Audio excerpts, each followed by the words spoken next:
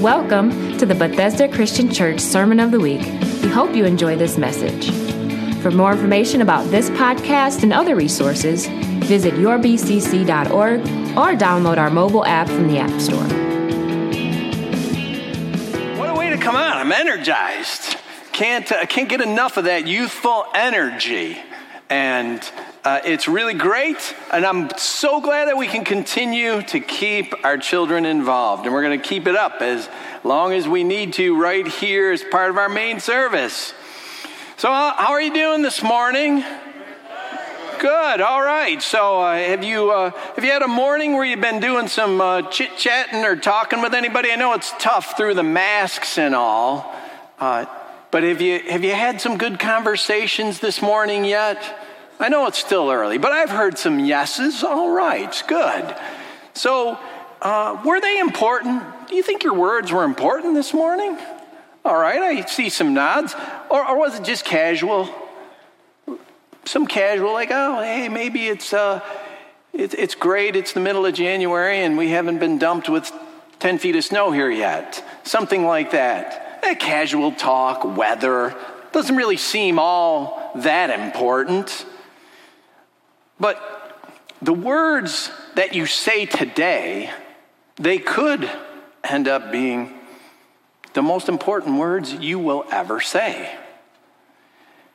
Maybe not to you, perhaps not to you. But if today turned out to be your very last day, your words might then be the most important and the most remembered to those who are closest to you. Now, what if you knew? What if you had some foreknowledge? Today's your last day. Would that make a difference with the words that you say? Do you think you might share something different, maybe other than all that political talk that's going on, or all the issues and the restrictions with the pandemic and the order and all of that? Would you be speaking about something else? Would it be what's really in the depths of your heart? Wouldn't you want to share that? Wouldn't you want to share really what's the deepest part of your heart if you knew this is it?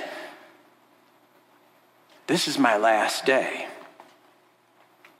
I recently saw a little video that was billed this way, the most harrowing of airline incidents. You know, sometimes if you're watching YouTube, if you're watching the children's YouTube channel, over on the right-hand side of your screen, it gives you suggestions of things to watch. Some people call it clickbait. You know, they want you to click on it. And sometimes I'll see that if it's something along the lines of something exciting or interesting, I might watch it. So I saw this little blurb about airline flights. And they were, some of the most difficult landings and harrowing incidents. So I watched it. It wasn't that long. In one of these incidents, the plane was cruising along in clear skies, absolutely clear skies, and it hit what is called clear air turbulence. And I'd never heard that term, but it was explained that in this clear air turbulence, it's completely invisible to the pilot. He's not flying through the clouds where they expect all the bumps, and it doesn't register on any of the electronic instruments. They can't see it on radar or anything like that. And it can be extremely bumpy, very rough. Now, in this incident that was on the video, it was very, very rough. People were hurt. Over a dozen people were hurt, and some pretty bad. When this plane hit this air and it bounced around so bad, people literally hit the ceiling. The stewards and stewardesses were serving the beverages, and some of them hit the ceiling. Their carts hit the ceiling. Then they're slammed back down to the floor, and everything spilled around, and there was broken things. One man hit the ceiling so hard he was rendered unconscious. And I just want to share just one little bit from this video right now. It's very short, but check it out. Aboard the Dallas-bound plane, John Mitchell, a language teacher, is flying home to see family. I captured the most severe part of it.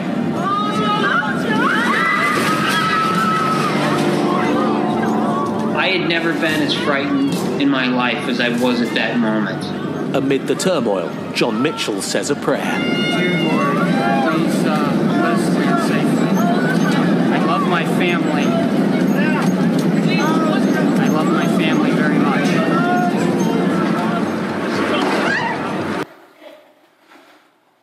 That was just one little bit about this incident. Here's this man. He was really fearing for his life. And I know I would be too. I hate the bumps. I hate the bumpy rides. And I've never been in that bad. But here this man was thinking, this is it. And what did he do? He didn't strike up a conversation about the weather with the person in the seat next to him. He prayed. And then he expresses deep love for his family.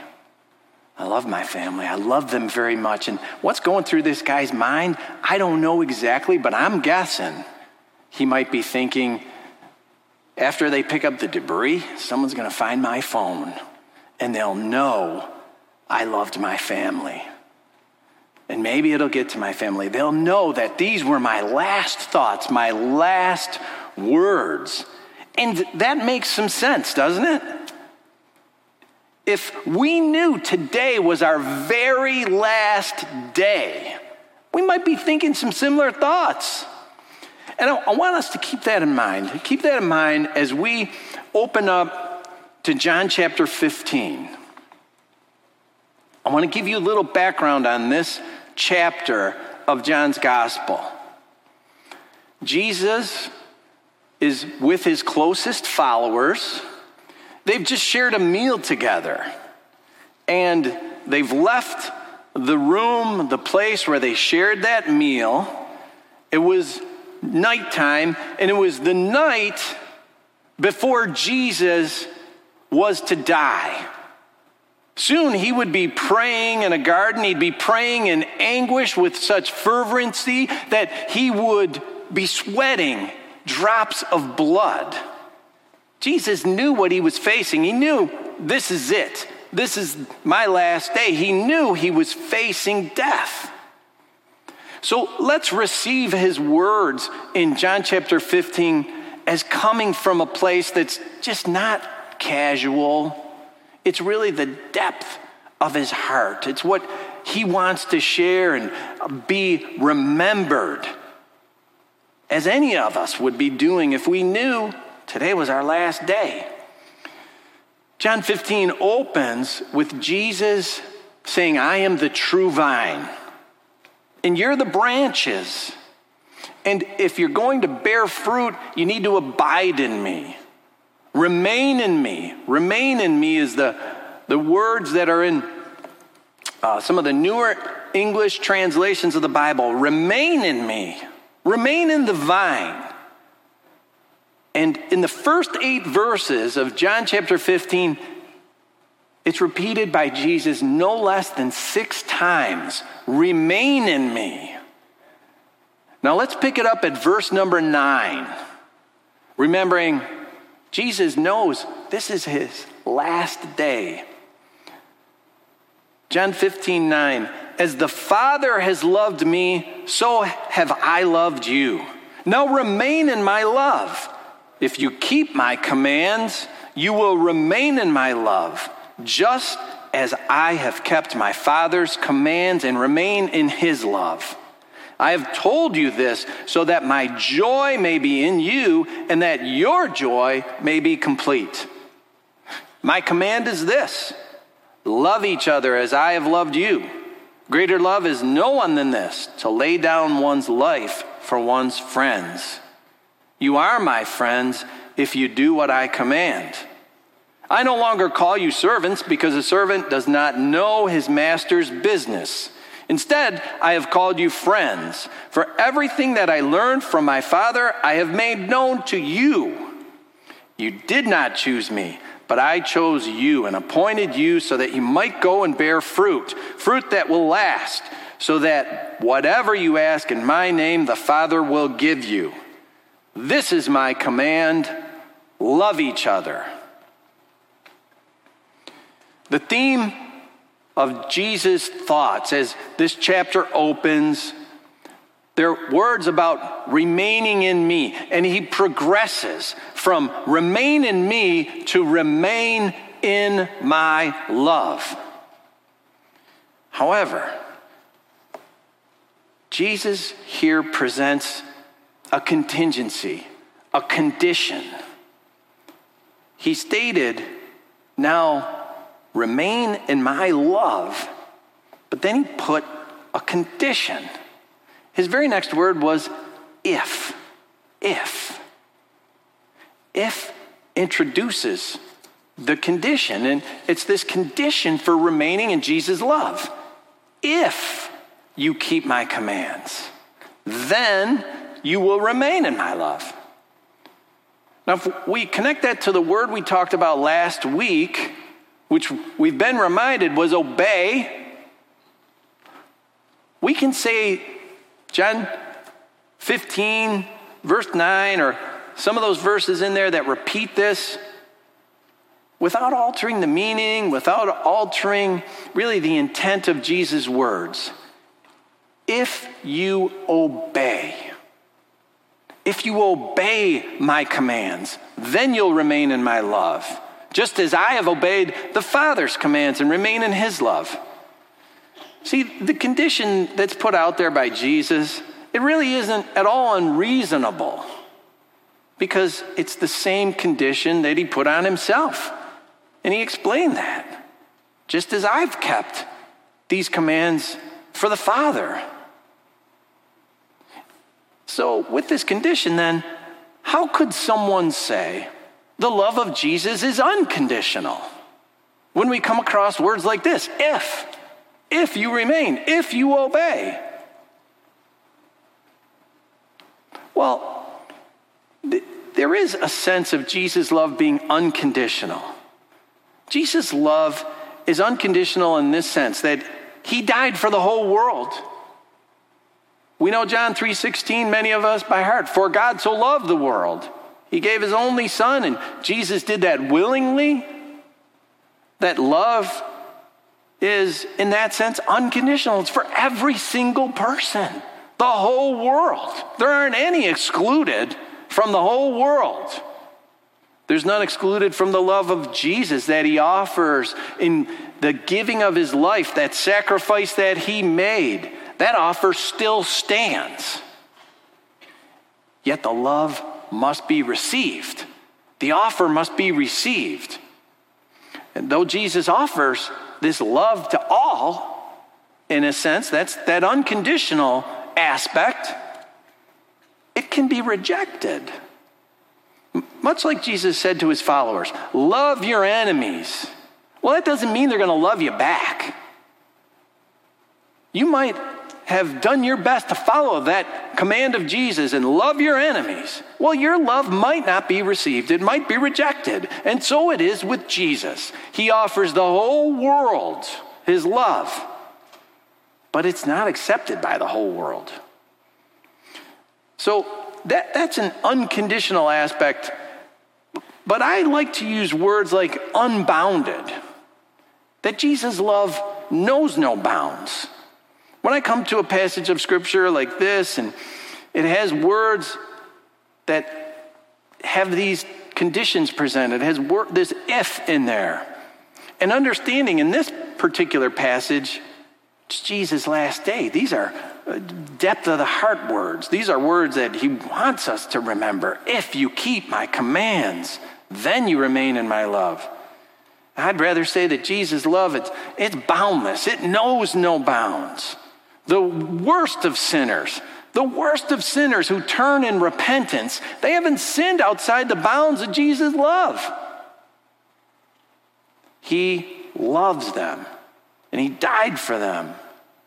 And there's words in Scripture that describe such a love.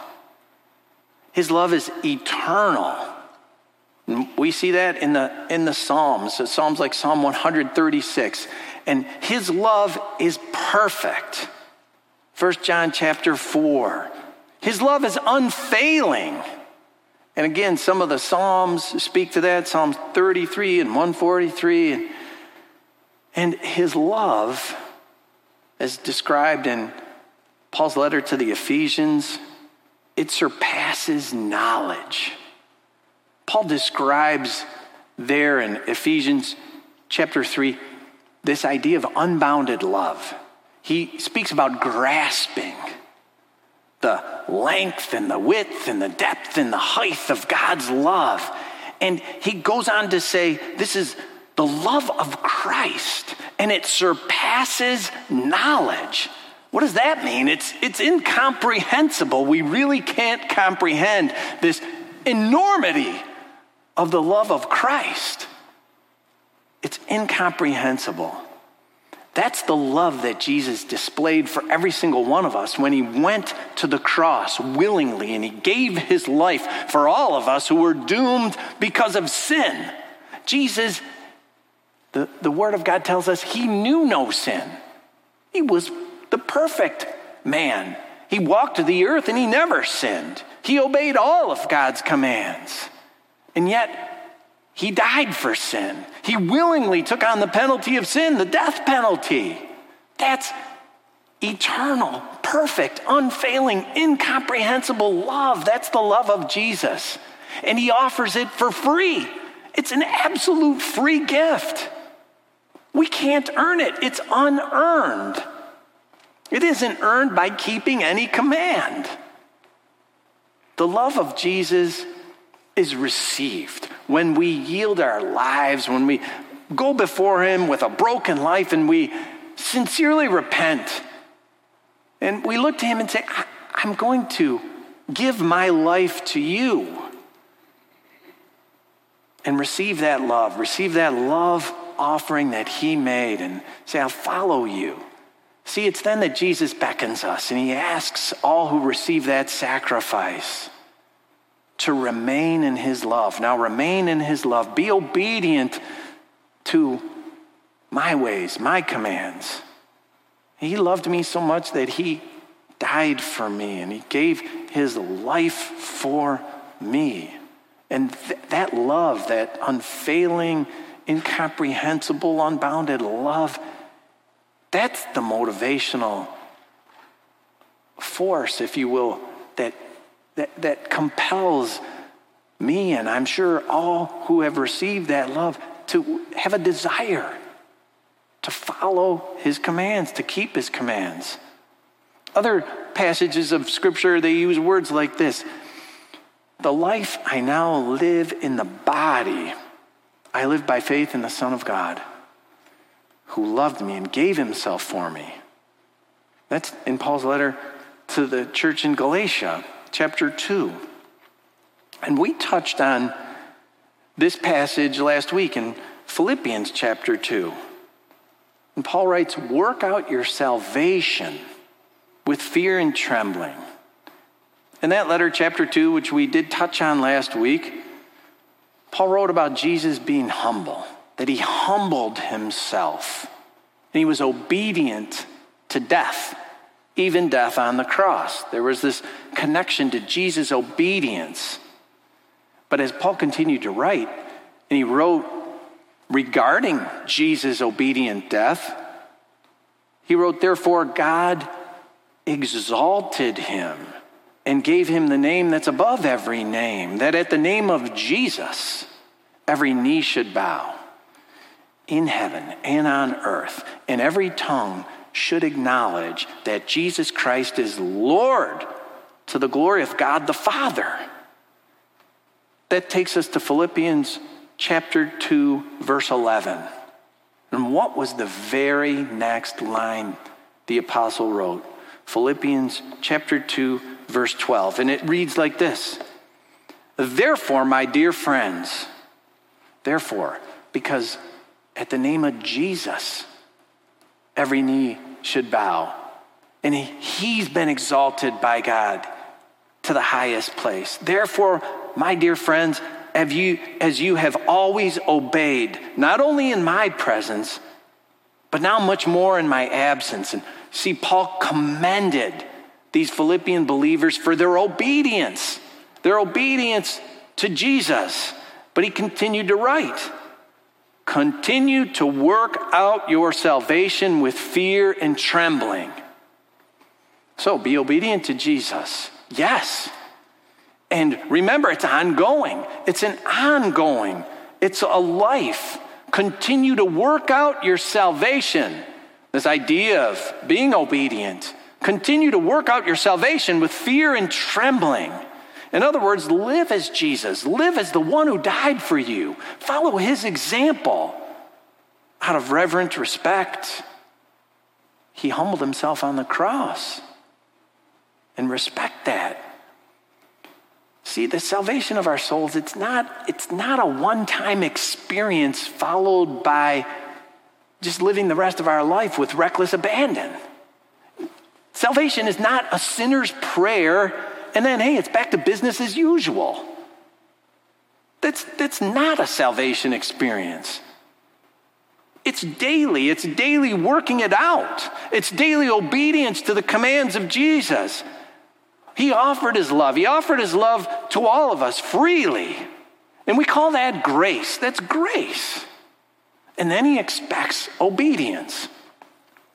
I read this from a preacher that wrote a lot about preaching.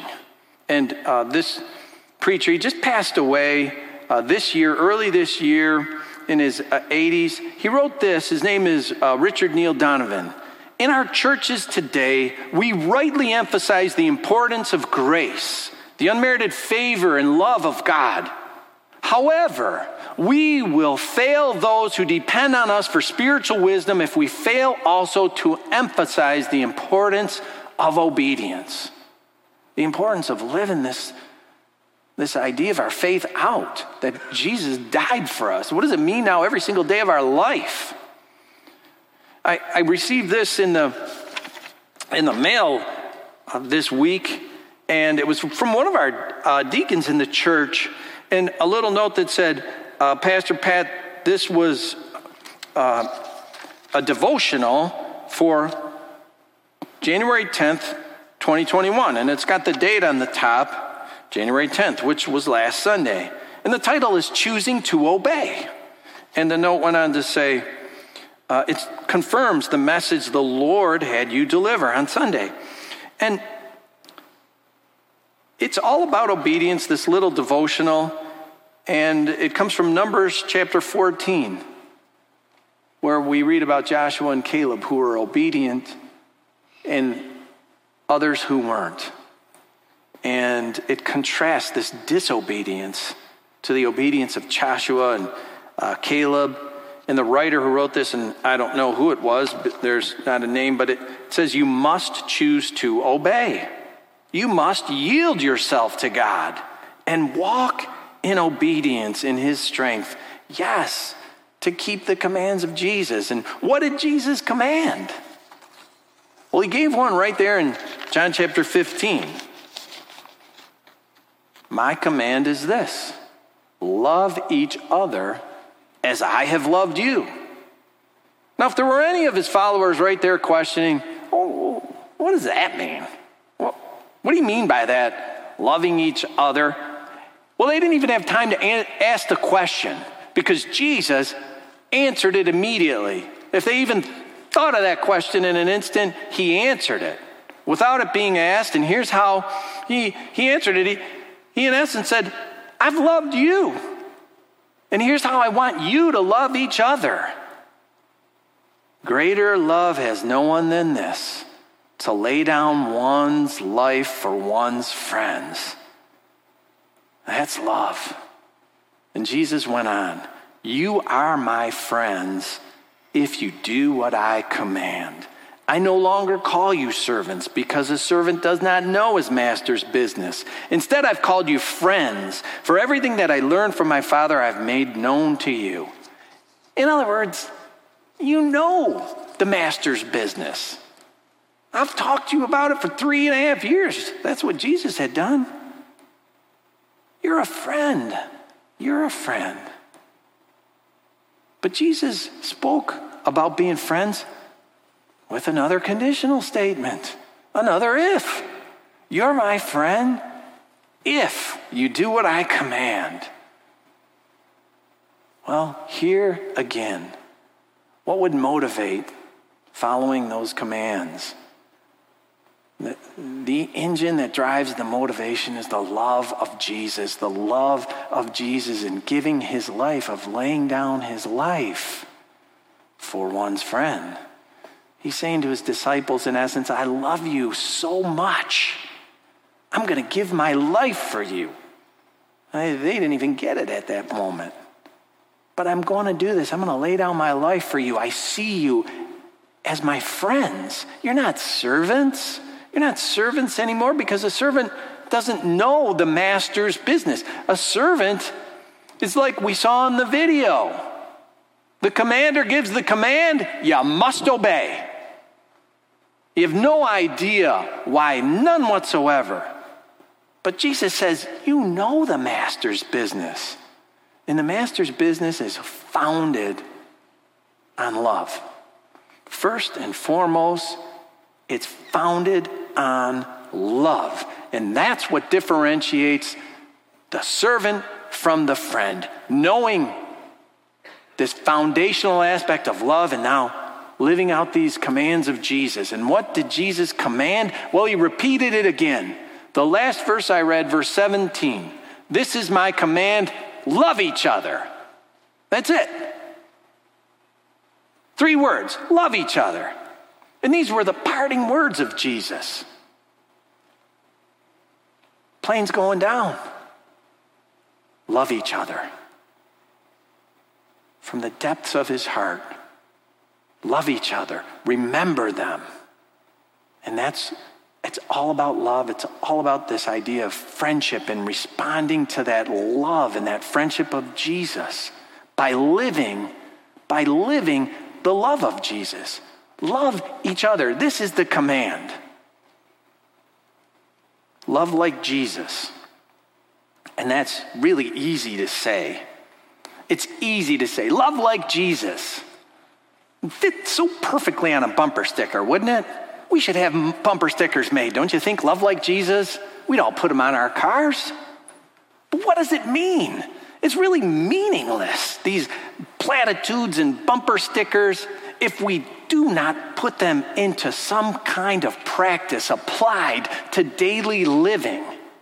And how do we apply love like Jesus? Suddenly, if you really think about that, it becomes pretty big. Loving like Jesus. It's really big. Hear his words, his last words. If we want some insight into how, Jesus said, everything that I learned from my Father, I've made known to you. There's the how. I've made it known to you. Jesus made it known to us. Here's the how. We have his teachings. We have all of his commands right here in what we call our Bible. And we're called to obey these commands. It's all he asked. It's all he asked in response to his indescribable, incomprehensible love. And we're asked to live it out now, day to day. And this, in a word, it's the life application of Jesus' commands. And I can shorten that up to say the life apps of Jesus. That kind of fit with the vernacular of modern society, 21st century, the life apps of Jesus. Most of us are familiar with electronic applications that help us in our daily living. We say apps for short. We use apps on our computers, on our tablets, on our cell phones. I need to be organized. Organization was never my strong suit. When I had to organize my calendar by paper, it was scattered everywhere. I was terrible at it. But you know what? Electronically, there's an app for that. And now, that calendar, it tells me what to do. Hey, you got a meeting in 5 days, and then 4 days. And I put in 6 alerts so that I don't miss it. Bad on me if I miss it, because I got the app. I got a calculator app. I need to add, subtract, multiply, divide. I want to message somebody. Man, there's an app for that. There's all kinds of them. Photos. I need to look up a word. There's a dictionary app. You need your kitchen remodeled? Hey, there's an app for that. My son-in-law is showing me his new kitchen on his phone. Hey, check this out. It's in 3D. We can spin it around and look at it from all different directions. I got a Kroger coupon app. I like to know if I can get 2 for 1, right? And, of course, there are Bible apps. I got the Word of God at my fingertips. Bible apps. And in that Word of God, Jesus gives us all of his life apps. Any questions that we have about how to practically live out his commands in daily life, remain in his love, how we love one another. There's an app for that. They're all collected right here in the Word of God. And we're going to go through them. We're going to go through the life apps of Jesus. I want to try to look at them all and examine them all. Have you let the light of his love shine and seasoned it with salt? There's an app for that. Anger management. How do you deal with someone when you're angry? Well, Jesus talked about it. He gave us an app for that. You need to cut off lust. There's an app for that. How about building wisely? How about just living life, responding to all this political talk or the turmoil in our culture, or dealing with people on social media? Boy, if Jesus could be here, what would Jesus tweet? There's an app for dealing with all of it, and he's given it to us. He's given us all kinds of practical ways to live our life, dealing with others, and approaching God. Jesus didn't just tell us how to deal with people here, but he talked about how do we approach God? How do we commune with God? How do we live a spirit-filled and a spirit-led life? Well, yes, Jesus gave some life application for that too. And I'm just calling them the life apps of Jesus. It might take all of 2021 to get through them, but I think it's very important that we see how to live practically based on what Jesus has given us. You will remain in my love. You are my friends if you keep my commands, if you obey my commands. Let's look at them with sincerity. Commands founded in his love, the incomprehensible love of Jesus that he expressed by giving his very life. Now, before we close, what if today were your last day? How are you with Jesus? And I know we might say, if we knew, we would say this or do this with certain people who are closest to us. But what about eternity? Have you got that settled? Have you received his love? He paid with his life for the penalty of sin. He loved you that much. Have you received it? Let's stand and pray as we close, and I will invite anyone in my listening voice here in this sanctuary or wherever you're at. If you've not settled that, if today were your last day, Do you have eternity settled? Jesus gave us everything we need to know for that. Repent and follow me. Just turn your heart to him. Say that I'm done with dealing with life, trying to figure it out my way. Turn it to him. Let's pray. God, we trust you and we love you, and we know Jesus loved us so much that he gave his life for us. He told those closest to him, greater love is no one than this, that he lays down his life for his friends. And I call you friends. God, I know there's many in here that are friends of Jesus.